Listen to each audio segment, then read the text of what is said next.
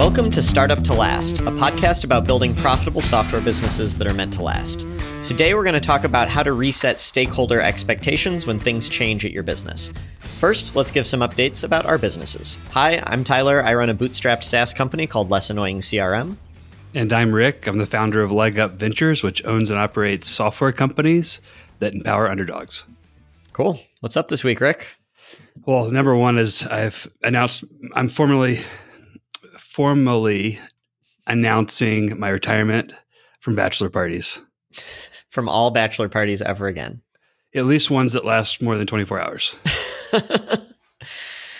Care to explain why? Your bachelor party, I'm still recovering from it, man. So last week, Tyler and I were both in Montreal with a bunch of your buddies, and it was great. It was really fun, but it was. I now know why most bachelor parties are only a day or two.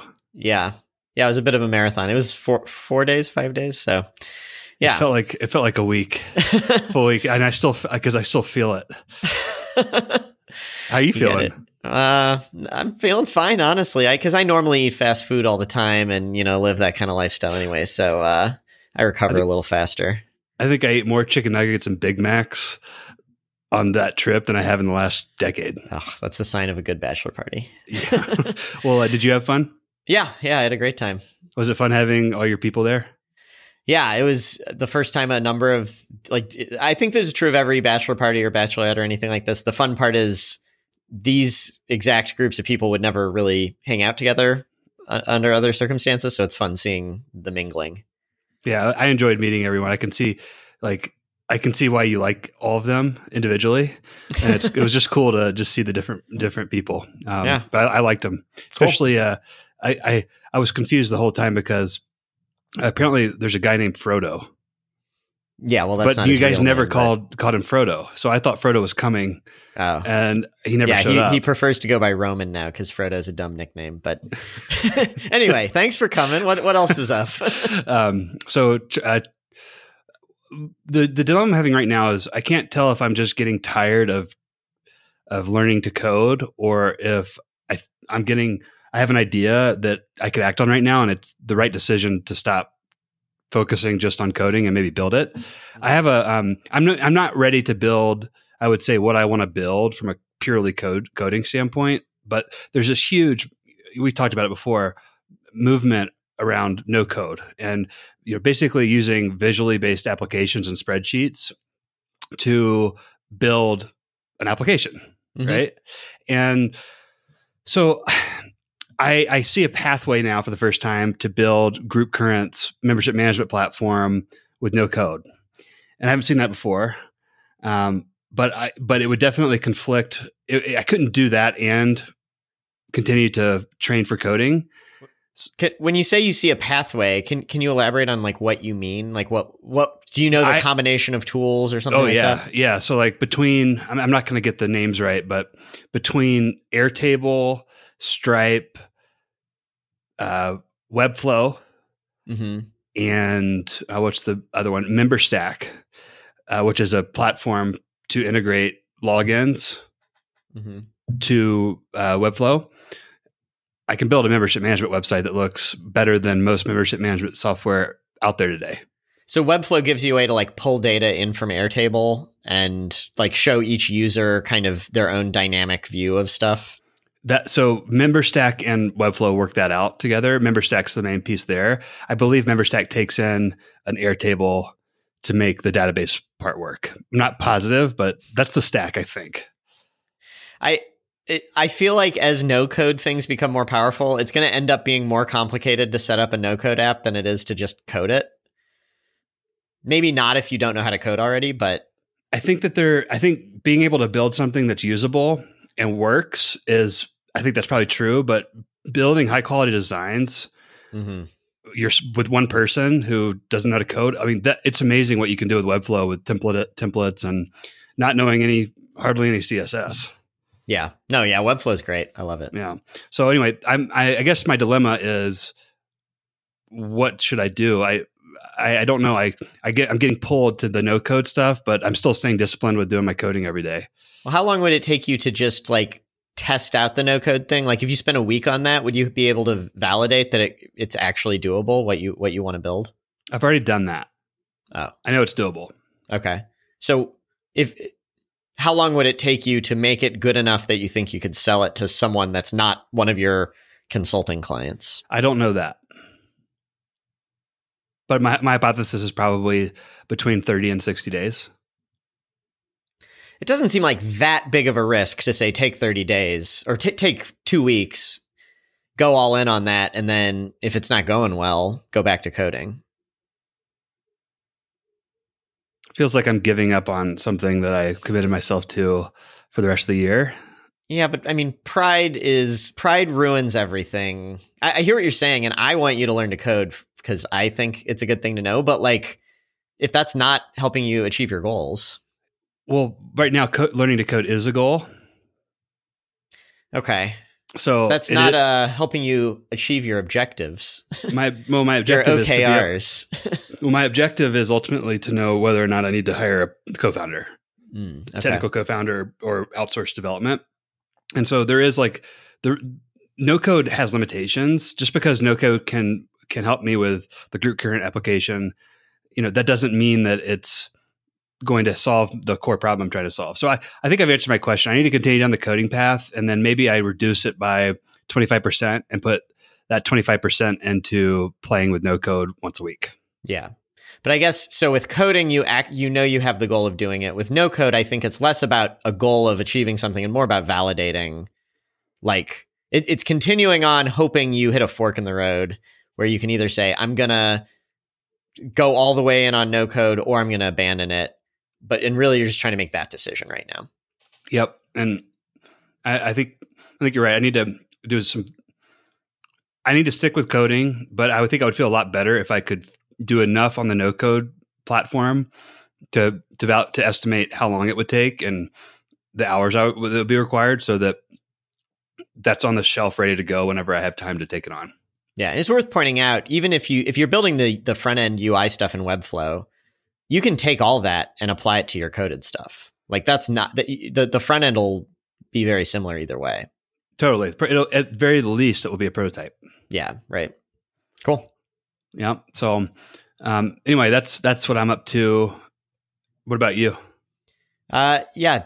2 big-ish updates, or not that big, but one is I keep talking about this redesign. We keep inviting more and more people. So we sent out, last time we talked, I said we were going to send a beta test invite for this new version of our software out to the full newsletter. The newsletter's like, I think 14,000 people or something, only 4,000 of whom are customers maybe.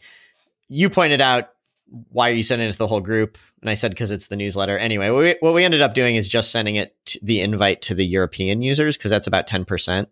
And we send them a different newsletter anyway. So 10% of our newsletter has been invited to the beta test. We now have about 400-ish users on it. So that's cool. We're inching along towards actually launching this. So what was the funnel on the European newsletter? How many people was that? And how many people actually took action? I'd have to look into it. I think we got about 50. We got about 50 people who opted in. The thing I'm not sure of is some of these are like individual users and some of them are company accounts. So I don't have a good report on how many total users was that, but I think about 50 people out of, I think, 400 active users probably. Interesting. Okay, cool. That's a very rough estimate. It could be different from that, but did everything go as planned?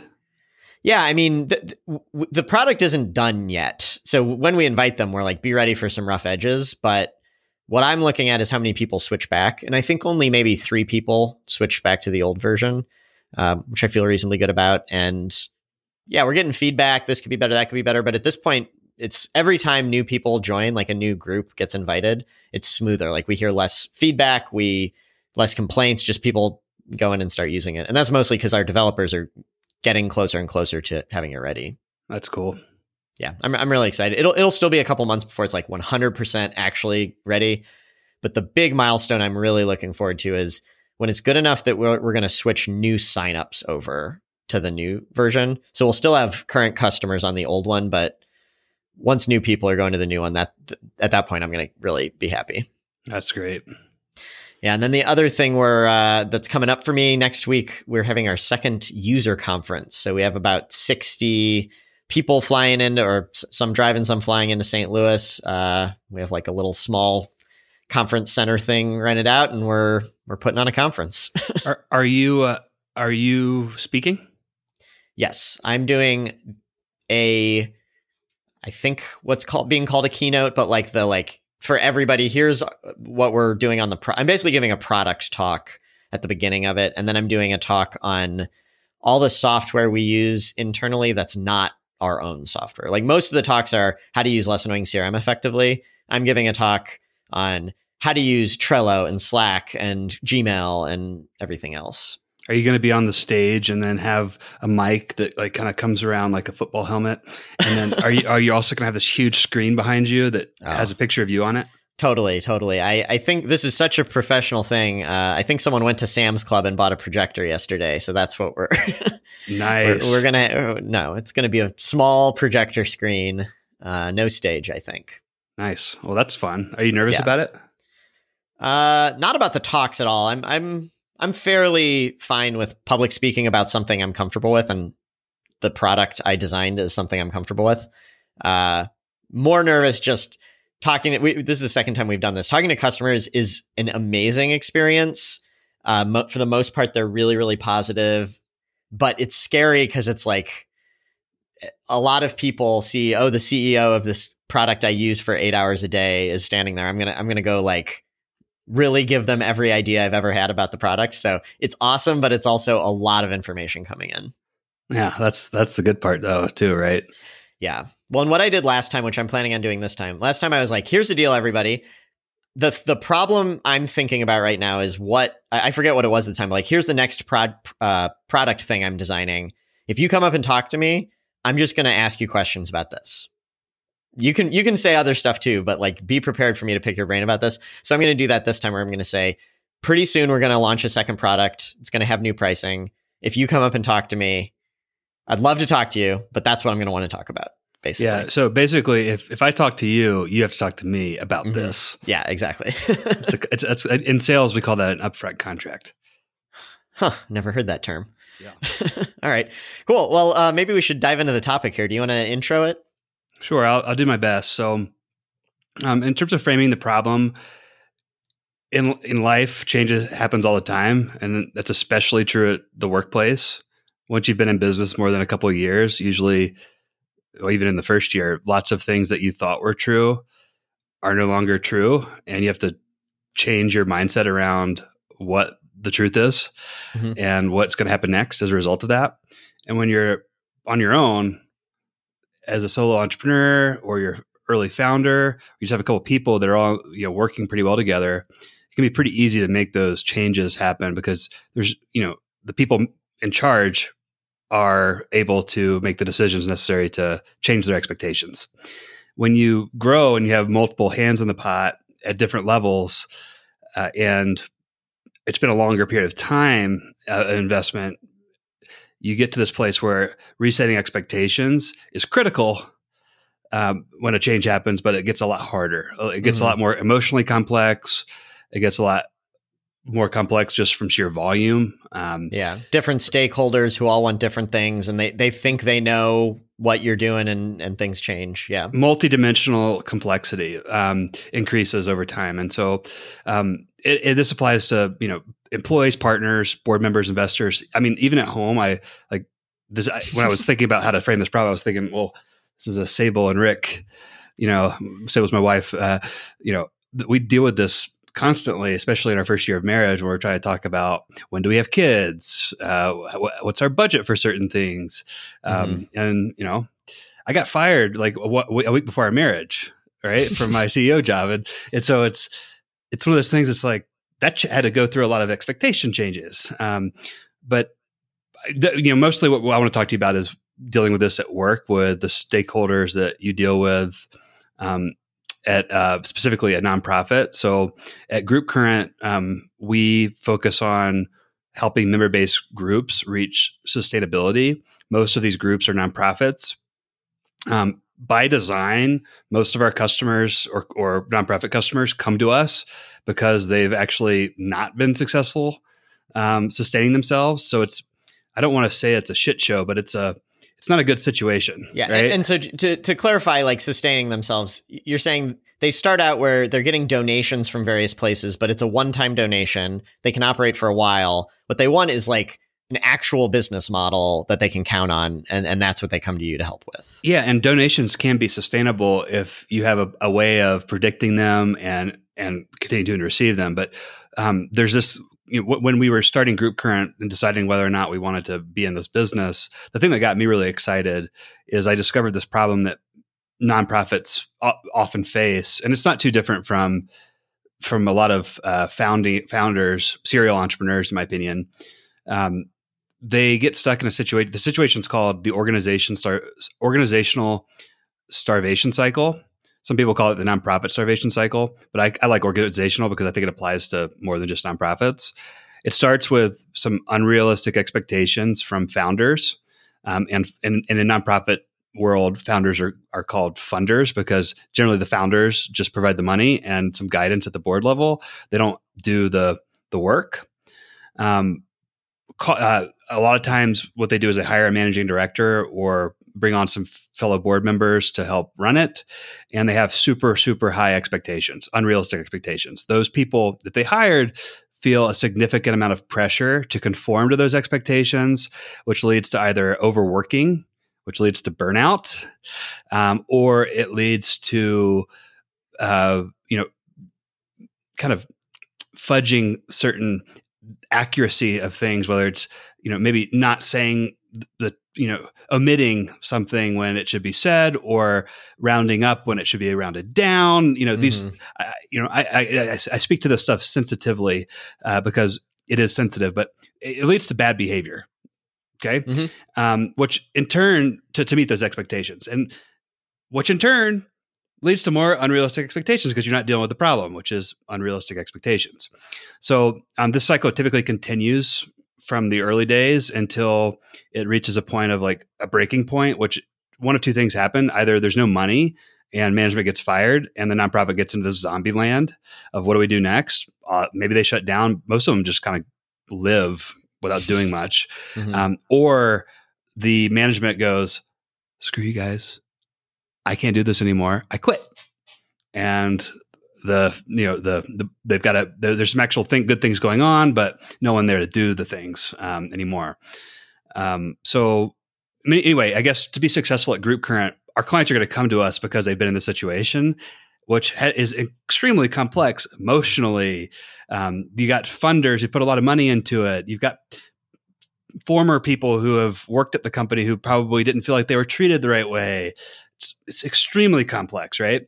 And in order for us to be successful, we've got to be really good at coming in and resetting those expectations and getting all the stakeholders, the founders, the board members, any employees that are currently working there, any current donors or community partners, any customers on the same page with what to expect going forward. And so, those expectations could be mission, vision, values. It could be business model. It could be, hey, board members, you got to start doing work now. Like you can't just sit. Like if we, roles are changing. So we're dealing with this with one of our clients. We're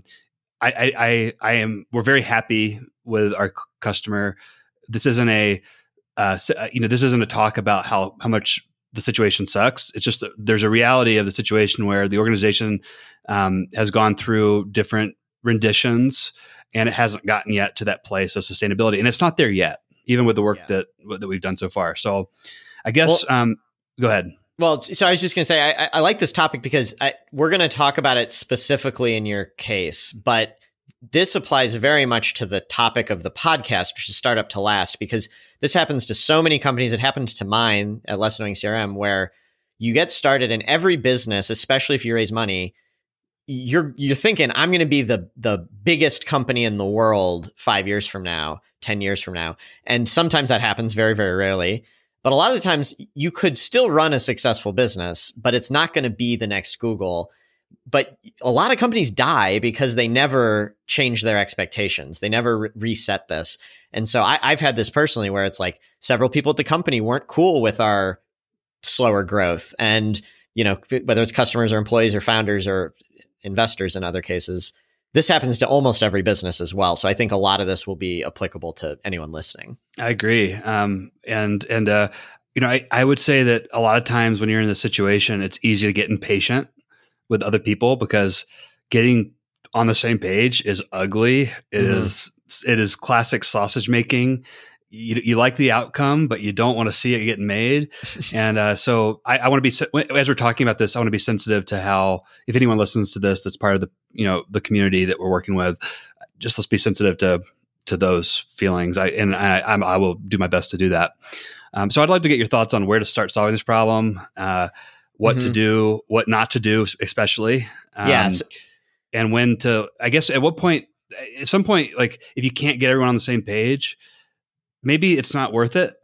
And how do you know when you should give up? Yeah. So let's start with the stuff that maybe won't apply directly to you, but because you're coming in after things already need to change. But a lot of people find themselves in this situation where the easiest way to handle it is for it to never happen in the first place, which I think the most classic example is two founders that don't talk about expectations between them at the beginning. So you start a company, who's the CEO, for example? That's just a classic one. I think that it's too late in the case. Like you wouldn't get hired by these organizations if they had done that from the beginning, maybe. But a lot of people should just go into saying, let's talk about everything we know will come up at the beginning and make sure we're on the same page. Do you agree with that? I think it's one approach. I think if you have the right people, the right two people that you don't have to think it through all those things. I ultimately was really nervous. My wife is Mormon, right? And I'm not. And one of the scariest things about marrying someone, probably anyone, but especially for me, was what does that mean for me? What does that mean for if we have kids? And I found myself, like, we were talking about getting married and getting engaged, and I found myself constantly trying to ask every single question. And I just realized that, oh man, I just trust this person so much that. Yeah, I'm going to disagree with you there, man. Yeah. But at the end of the day, like I knew that we could work through. We talked about enough things and we're on the same page about the things that were important that I was able to close the book on further questions and just go, okay, we'll work it out. So I guess if you've talked about enough things that, like, let's talk about first principles here, right? If you have the same fundamental values and you can derive every other decision from that, then sure. A lot, like to use the marriage analogy, a lot of people go into that not knowing, for example, is the other person in debt? What does the other person think about kids? Or maybe you know what they think about kids, but you think they're going to change their mind. I know several people who have been divorced over things like this. I'm engaged right now and we're like in the process of getting a prenup and everything like that. And people say, like, don't you trust her? And it's like, everyone trusts the person they're marrying, and Tyler, 40% of them get divorced. Tyler, it's that she doesn't trust you. Yeah, that's true. It's really the other way around. Sorry, Shelley. But the point is, every organization starts in a happy place. Everybody thinks, oh, I trust them and all that. You wouldn't partner with someone in the first place if you didn't trust them. But we know it often goes wrong. You're right. It's when you start a relationship with someone, if you're going to go into any form of partnership, there's some core questions you got to answer, starting with, what do we value? Like behavior values are really important to me. For example, there are other types of values, whether that's financial values or, how you think about how much time you're putting into the company, from a work-life balance. Those sorts of things. I totally agree. Yeah. Okay, great. So we don't need to harp on that because it'll vary from person to person and it doesn't apply to your situation exactly. But I think that's the starting point. It does in a way, right? Like, so in a way, we're coming into a situation, Group Current is coming into a situation where there are old mission statements, there are old vision statements, there probably are some old behavior values. A lot of these things probably got discussed at some point in time, but that's gone through enough iterations to where nothing is clear. At least it's not written down. If it's clear to other people, maybe it's just not written down. So it's almost like we do have to start from scratch. Well, so that's great, because one of my favorite tricks for this, because believe it or not, I've done this a lot over the years at Less Annoying CRM, because once again, it's not that our values started out misaligned. It's that mine changed and someone else's didn't, or vice versa. one of the things I really have found useful is reference the old ones and, in a way that doesn't hurt anyone's feelings, almost make fun of them. Like, in my case, it's easy because I wrote all the old documents. So if I'm making fun of them, I'm the victim of that. But like, we have things that are like, oh, if we're at $1 billion in revenue, here's what things might happen. And now it's comical. We're never going to be at $1 billion in revenue. I find it helpful to say that out loud. Everyone gets a chuckle and be like, okay, we know that that's wrong, right? And so that doesn't say anything about what the new expectations are supposed to be. But can we all agree that the state of the world, the reality, is not what this vision statement from 5 years ago says? And that's like a starting point here. What do you think about that? I don't know where the vision statement is. So it's like, oh, okay. There in this situation, I don't know that, I don't know that anyone could, if I went around the table and said, what's our vision? What's our mission?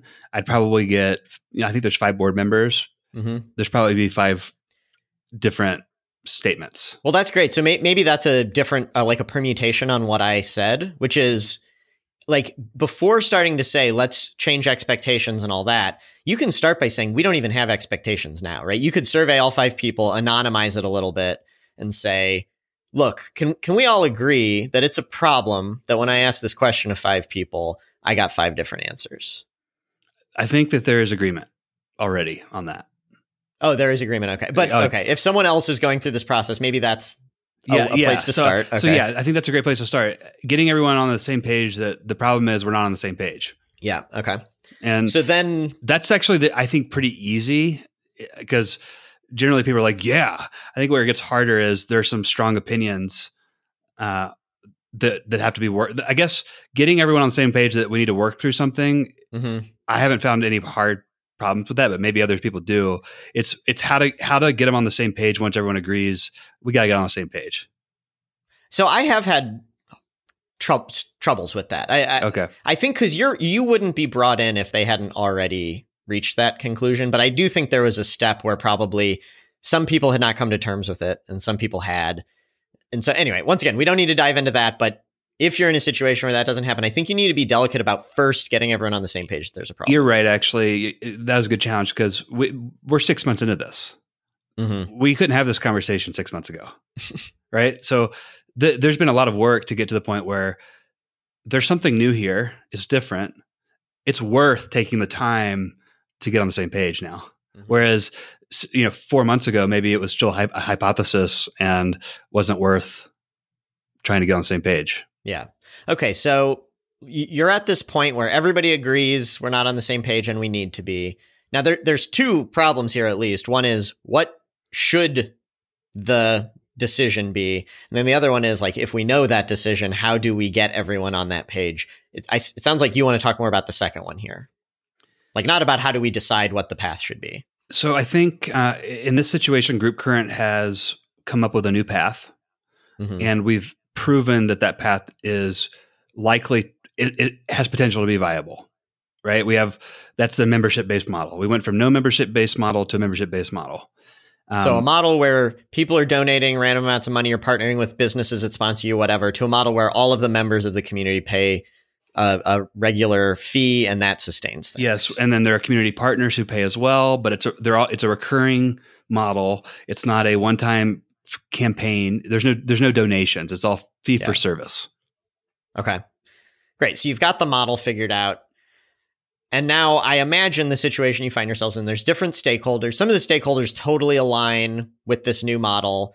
Some of them probably could align, but it ruffles their feathers a little, or they just need to get in the right headspace. And probably some people, there's not even a role for them in this new model.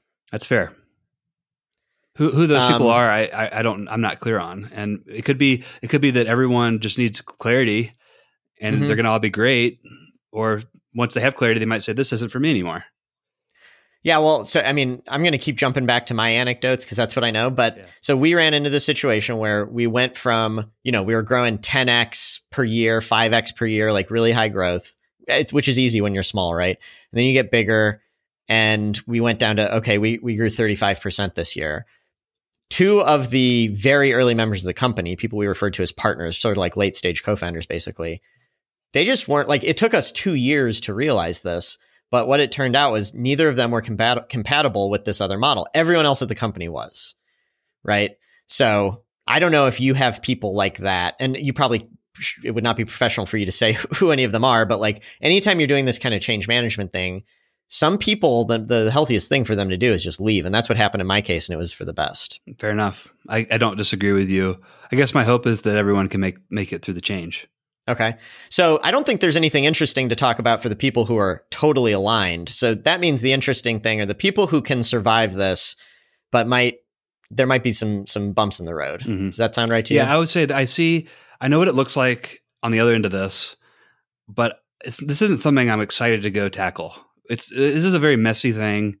And so I think what would be a success for me today is if I could walk out of here with like, here's step one, here's the order of events, and don't worry about steps 3, 4, and 5. Just focus on step 1 right now and getting to step 2. That would make me feel really good. Okay. So, I mean, do you already have a sense of this? Like one thing I'm curious about is, do you know have you identified who the people are that might need a little smoothing out here? I think the reality is that everyone does, myself included, mm-hmm. where we haven't been, it's a small nonprofit. The people who are involved are passionate about what the organization has done in the past and what has been done, but there's a limit of time that people can put into it. So, I mean, everyone being in the same room talking has happened twice in the last 6 months, maybe 3 times. How often is it supposed to happen? Once a quarter. So that makes sense. But when you're going through change, the status, like the minimum isn't enough. You have to talk a lot more. So right now, or you have to remove people from the decision-making process. That's fair. That's fair. I don't think in this particular situation, I don't think moving people out of the decision-making process will work, given the nature of the nonprofit. Do you think there's a way to get more people involved in the decision-making process? Yes. And I think now is the time. The question is how to do that. Just recognize that. You kind of said that the decision's been made, though, right? You know what the path is. It's about aligning people with that path. I am not Group Current is a service provider here. We are not in the position of making this decision. You know what it is, but not necessarily. We have a recommendation to the client of like, hey, this is what we believe should be, the focus going forward.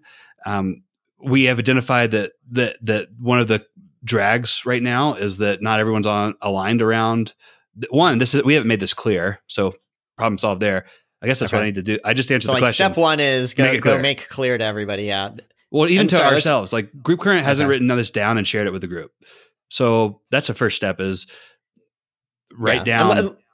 Let's be even more specific. So write down, here's the deal, everybody. We've identified the problem is if you asked 5 people for whatever, the 5 people would give different answers. What we need to do is get one answer to that we all agree on. That's step 1. And then by the way, we at Group Current have a proposal for what we think that is, but that's going to be you want to present that in a more careful way, right? Yeah. And I'm realizing that should happen in a smaller group first. Not to the whole group. I don't think it'll be productive. Can I ask for a summary? Who are the stakeholders here? Maybe individuals who are most important, but then groups of people. Yeah. So there's an original founder. Then there's a kind of a secondary founder who came on later, but has put a lot of money behind it. Then there's the former person who ran the organization for a long time. And then there's a new chairperson.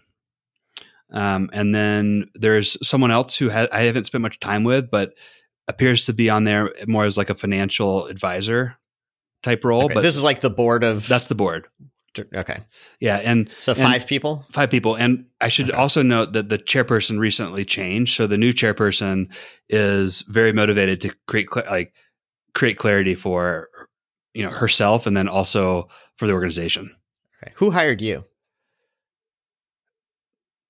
Do you have an ally or something? Yeah, there's a lot of allies. So I wouldn't say that anyone is not an ally. And I think that the constraint we're operating here isn't there. This isn't a situation where we're going against enemies. Mm-hmm. This is a situation we're going against limits of time, and you have to use everyone's time in order to get shit done and get approved, because everything's a board decision right now. It's not a Group Current decision. It's getting, I got you. It's getting people to the point when they're together that they can make a decision. Okay, so you've got 5 people on the board. Those are ultimately the decision makers. Who are other stakeholders you're concerned with when it comes to this kind of change process? The number one for me is our members.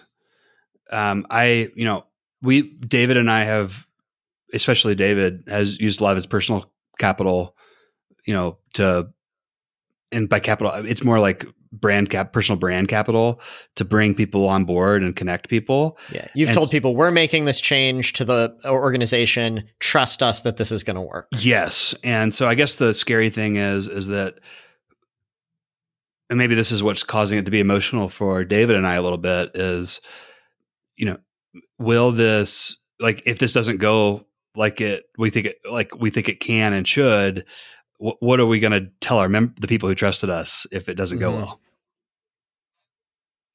Yeah. And that's probably, to pull this back to a more generic version, like that's probably always an issue with any kind of setting expectations and aligning people.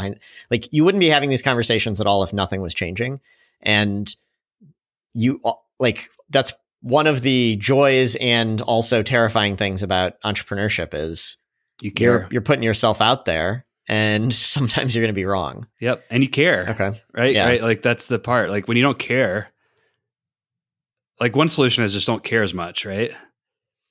Yeah. Which plenty of people do. It's hard. It's hard to do that. I have a really hard time doing that. So that's not a solution for me. Mm-hmm. So anyway.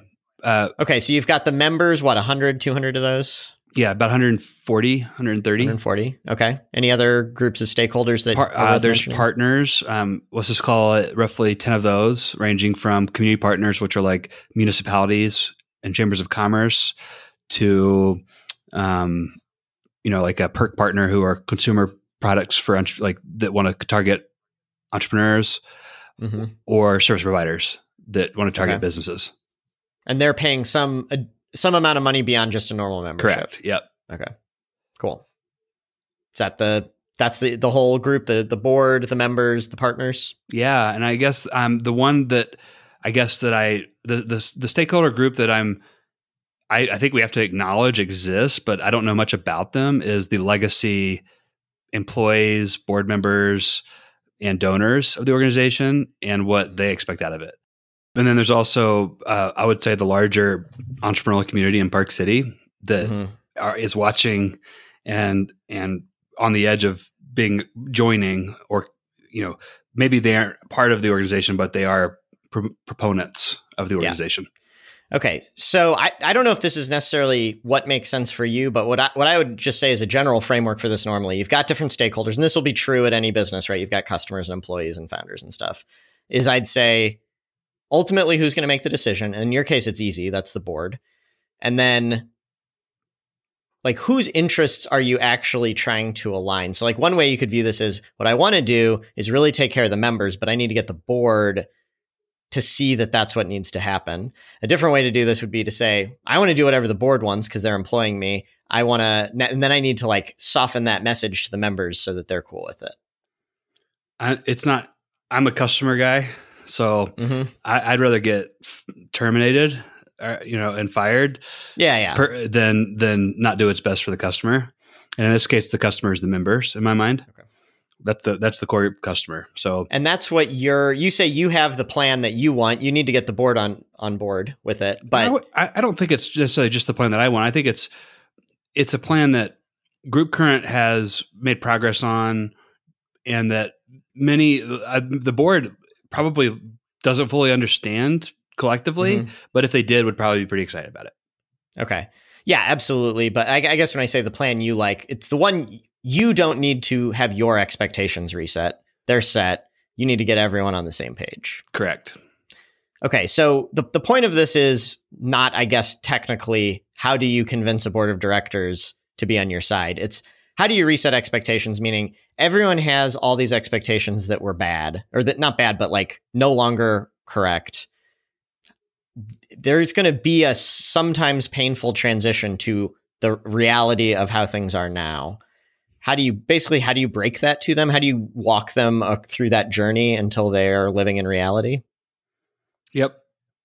And how do we do it with significant time constraints? And let's recognize that these are successful people, busy people, powerful, like they're ape-type personalities. And so it's, I guess doing it without causing problems for people. So in this case, since there's 5 board members, and those are the people that really need to have their expectations reset, it seems to me like this is a one-off thing, which may be different from like, I have this group of 10,000 customers and I need to send a marketing message to them. You can probably tailor each, like you're resetting each of the 5 people separately potentially, right? Because you said they all have 5 different sets of current expectations. So I would say they're not, everyone's, I think, looking the right direction, but at what like level they're looking at is slightly different. So I wonder what you think. Would it work to basically say, let's figure out where they all are right now, and then basically do a delta? What's the difference between that and what you see, and then kind of put a plan together for each one on how do we get them from point A to point B? Yeah. So kind of recap. Step 1 is clarify what it is that we want the world to look like and what we want everyone to be on the same page about. I'd like to maybe go into like what that should include if we have time. Second is figure out where everyone else is relative to that and who is the closest aligned and who is really far apart. And then third would be work through, probably the closest first to get an ally. Yeah. And work together as you add more people to get the other to close the gap with the other people. Yeah, and so I think we should talk about the third, but earlier you said what you really want from this is one takeaway. It sounds to me like the next thing you do is you do basically not a survey, but a lay of the land. Where do the 5 people stand right now? Do you agree that would be a productive next step? Not more productive than clarifying on a page what it is that David and I have. So like that's cool. I would say that's the second thing. That's the second step. That's the second step. Okay. And I would do both of those pretty quickly. Cool. So we've got maybe 10, 15 minutes here. Would you rather dive into the clarifying step or jump into that third one, which is once you know where everyone is and you know what your vision is, how do you reset their expectations there? I think the part that, while I think it would be valuable to go through details on what we need to cover in this, I think the hardest part is not going to be that. It's going to be when there's conflict. And it's you're hitting that sort of we're not on the same page moment that can sometimes get emotional. How do you deal with that? Yeah. Okay. So let's talk about that. Let's keep in mind here, because we haven't totally finished the first 2 steps, we can only speak in vague terms here. So normally what we like to do is speak very specifically and then hopefully draw big picture concepts from it. We can only talk in the big picture here, but let's do it. My initial reaction to this is I'll say, and I'm probably not very good at this, but I focus so much on pointing out the problems versus trying to push the solution. I think people like get really defensive if you're like, no, this is what we should be doing. And it's harder for them to get defensive if you say, do you disagree with my characterization that the state of the world you're describing has problems? One of the challenges. So that's the approach we've tried to take to date, but there's some emotion, there's some defensiveness around pointing out historical problems around the table. And that's the emotional complexity of this that I was talking about earlier. If you're trying to be really political, and I am not suggesting this at all, but you could like try to blame it on other people. Like you could, each person you talk to be like, oh, it's this other person's fault. It's no one's fault, but no, and please, no one out there do that. It's just no, that's not right. But there is something, there's a trick. What I just said was a little too sleazy, but there's a trick where if you say something to someone like, most people are terrible drivers, they'll be like, yep. What you really mean is, hey, Rick, you're a terrible driver. You can get people to be less defensive by being like, you're on my side and we're complaining about not any specific person, but the general population, you know? Yeah. What I'm taking away from what you're saying is I need to be thoughtful about framing the yes, we start with the problems, right? But I need to be thoughtful about how I frame them so that they're generalized problems that don't cause defensiveness. And then that is actually you've identified the core problem. The thing that I'm running into, I'm most worried about is we can't talk about the problems because they're so emotional. And therefore, because we can talk about the problems, you can't really talk about the solutions and get on the same page with solutions. And that is the problem we run into is we can't talk about the problems because everyone has an emotional reaction to them. And I think this happens a lot. Mm-hmm. Oh yeah. I've run into this many times for sure. And, how do you get to talking about the problem, get past that emotion and getting to, everyone to agree that this is the problem? Once you get to a problem, solutions are easy. Mm-hmm. Yeah. And so this is not a productive comment, but let me just say to everybody, like one thing that I've done in my career that I've found like leveled me up from when I was less experienced I'm not saying I'm perfect with this, but I'm less defensive of my old actions than I used to be. Now, that's not something you have control over here, Rick, but just everyone, if we can all just try to be like, yeah, I did something 5 years ago. I can admit that there were flaws with it. That would avoid a lot of these situations, I think. Yeah.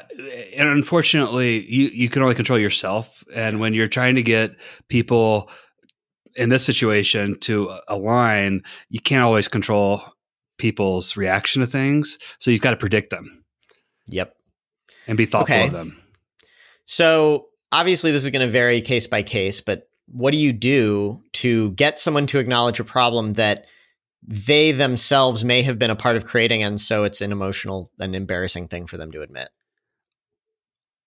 I can tell you what I normally have done in the past, and it's not the right answer, but it's to basically be like, the problem's more important than your feelings. I'm not going to worry about your feelings. I'm going to state the problem. And if you have a reaction to that, that is your problem. Mm-hmm. I don't think it's the most productive way to go about it. Yeah. Based on experience. I honestly do not know how to go about this a better way. That's how I deal with things. I talk about the problem very directly. I try to be as patient as possible. At some point I lose my patience and I state the problem very, very on point. And it doesn't go well. Would it be too sensitive for you to state right now what is the problem? Like maybe there's 20 problems, but like, can we pick one and dissect it?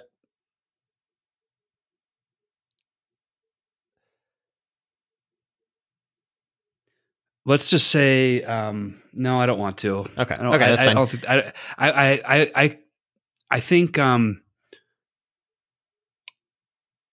I guess this isn't that complicated. It's really coming down to thoughtfulness about how people see the world, and people don't see the world like you. And this is actually like, this is what one of my biggest learnings from People Keep that I constantly face in life. And I have to get better at dealing with it. And I think most good leaders figure this out, which is people don't see the world like you do. Mm-hmm. Your job is to get them to see it like that. And that takes communication. Yeah. And yeah, it takes patience. Sorry, good. It takes patience. And I think at the end of the day, we want people to see the world like we do, but we are losing our patience and skipping some important steps around framing this that would make our lives so much easier. Yeah. We're trying to solve the problem without getting everyone on the same page with the problem. And because getting everyone on the same page with the problem requires a lot of effort. Yeah. There's something else here that I hear a lot, and I'm trying to be better about myself, that might apply, which is like, there are situations where literally you can't give everyone what they want, right? And how do you like, that's maybe a more generic version of what you're talking about. It's just, what do you do when two people want two fundamentally conflicting things and you can only do one thing? And I keep hearing, and it keeps being true in my experience, people at the very least want to be heard. And so that might be one thing you can do to soften this a little bit, is to say like, okay, you tell me what you think. I'm listening. I'm getting your feedback. But you've got to understand, at the end of the day, if, we have to reconcile all this. Not everyone's going to get what they want, but I'm going to listen to every single person. Is there an opportunity to do that here? I think so, but we're going to run into a problem here where who is responsible for what and who has the decision-making power to, I don't think whose role it is of the organization right now is clear enough. Who should be doing that is unclear. Who's the person that should be talking to everyone and saying, we're going to have to reconcile this, and I'm the reconciler. Yeah. That's I think where it's a little bit sensitive, but I would say Group Current is there to be the instigator here. Okay. Board being the decision maker. You're there to be the instigator, board being the decision maker. So like maybe this isn't appropriate in your setting, but in a similar one, it might make sense to say, we already said we're going to figure out what the vision is or whatever. We're going to figure out where everyone stands. We're going to compare the two. You said, let's start with the person with the smallest delta, who's closest to being aligned. Maybe that's a good default person to say, you're on the board. You're as important as anyone else in the organization. You need to go do this next step rather than group current doing this next step. That's really interesting. That person would likely be, that's a great idea. I would say the only concern with that is, again, that time limit thing. Yeah. But I think that's the right thing to do. And maybe it's not you're the right person, but we need to work together to get everyone on the same page. What's your role in this and what's ours? Mm-hmm. Yeah. And it's going to be different every time, but the more people you can get on the team, the less. I think one reason people get defensive and emotional about this is it's kind of like, is it your place to say this? And the more people, assuming everyone's handling it professionally and all that, the less that objection really makes any sense. Yeah. Okay. Yeah. I would say that I thought my biggest takeaway was taking action, but I didn't realize what was actually causing me problems. It's not getting everyone to see the problems and talk about the problems because there's an emotional reaction to talking about the problems that prevents us from talking about them. And we've got to focus on getting around that. And if we can't, there's no way we're going to solve it.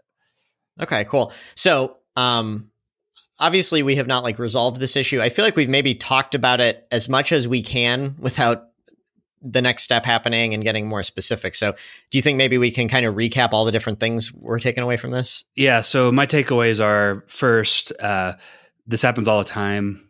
And situations, from personal situations to business situations. And oftentimes we go through the motions on this stuff, but it's actually really hard, especially as the complexity of the change increases. And that could be based on the more people involved. It could be based on the length of time that has passed. Going down a pathway, the sunk costs, in other words. It could be complexity around the size of the change, and what it means personally for individuals involved with the change. And the higher the complexity, the more thought it takes. First, you got to clarify what it is you want to get people on the same page on. And if you can't do that in writing, don't talk to people about it, because you're just, it's just going to confuse them. It's like politicians who have absolutely no idea what they want, but they just go up and are like, unity or something like that, right? Exactly. Second, gauging how far apart you are with the stakeholders that you need to get on the same page. And then probably identifying who is closest, but also there's probably some sort of who's closest to you, but also who is in the best position to help you. There's probably some combination of those two things to get. Go ahead. Yeah, I'd even say a step before that, this may be obvious to some people, but not to others. Write down on a sheet of paper, who are the stakeholders? And do you need to, how can you communicate with them? If it's a board of directors, one by one, every person is different. If it's a customer base, maybe you can segment them in some way, but figure out what level of specificity you can target these people. I totally agree. And I think it's a higher level thing. One is write down what you want to get everyone on the same page on. The second is analyze and write down who your different stakeholders are and what their needs are and what their motivations are and how they're different. And then, how far apart are they from each other and from where you want to go. Yeah. And then third, go start talking to people. I'm in this particular situation, it's not a get everybody in the same room and talk. It's let's start with the first person and then decide, once that first person is on the same page, how to handle it together going forward.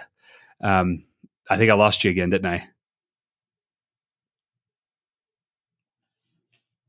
All right. I think did I lose you again? Yeah. What I was hearing was, third, go out and start talking to people. So do you just want to start there? Yeah. So, and third, go out and start talking to people. In this situation, I don't think it's a get everyone in the same room type of thing. It's a focus on one person and, get them get on the same page with them, and then decide together as a group of plus one where to go from there. Yeah. Can I give a little anecdote on that working for me? Yeah. There have been things at Less Annoying CRM where I was really I had an idea and I was really, really nervous about how people would react to it. And what I would do is I'd have one-on-one meetings with people and I'd be like, I trust this person. They're not going to be the person to flip out about this. And then I just have the conversation, learn from them. And then after I had a couple of these, I was like, I think I've refined this enough. Let me ask the next tier of people who aren't going to be. And it ended up, I never needed to announce anything because these one-on-one conversations just got everyone aligned. Totally. And when you have these conversations and people feel part of it, they end up taking some part of ownership of telling this, of distributing the message, and it makes your job of communication so much easier because you have the buy-in, right?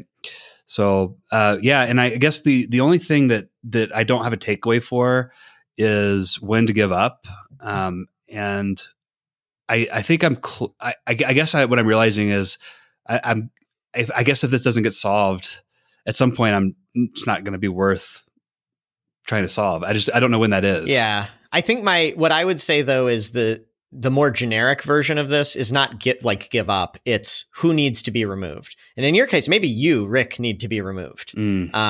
But in some cases, like you're not the CEO in this case, but if you are, instead of giving up on the whole thing, maybe you're like, well, there's 2 out of 5 people who aren't on board. This is going to be tough, but it's time to get them out of the equation now. Interesting. Yeah. So like if we don't make, but I guess the question is, at what point do you move to that type of conversation? Yeah. So my experience has been, I find, hopefully the people you're working with are reasonable and smart and all that. And if you talk through stuff long enough, you will agree. And if you don't, there's a point where you identify, we're not disagreeing because one of us is right and one of us is wrong. We're disagreeing because we have different first principles. And that to me is when you say there's no changing that. We're both right in our own worldview. That means we need to end this. Yeah. Yep. I totally agree. I hope that that's not the situation here. I hope it's not. One other takeaway that I think is not what I expected, but I think it's probably the biggest takeaway for me is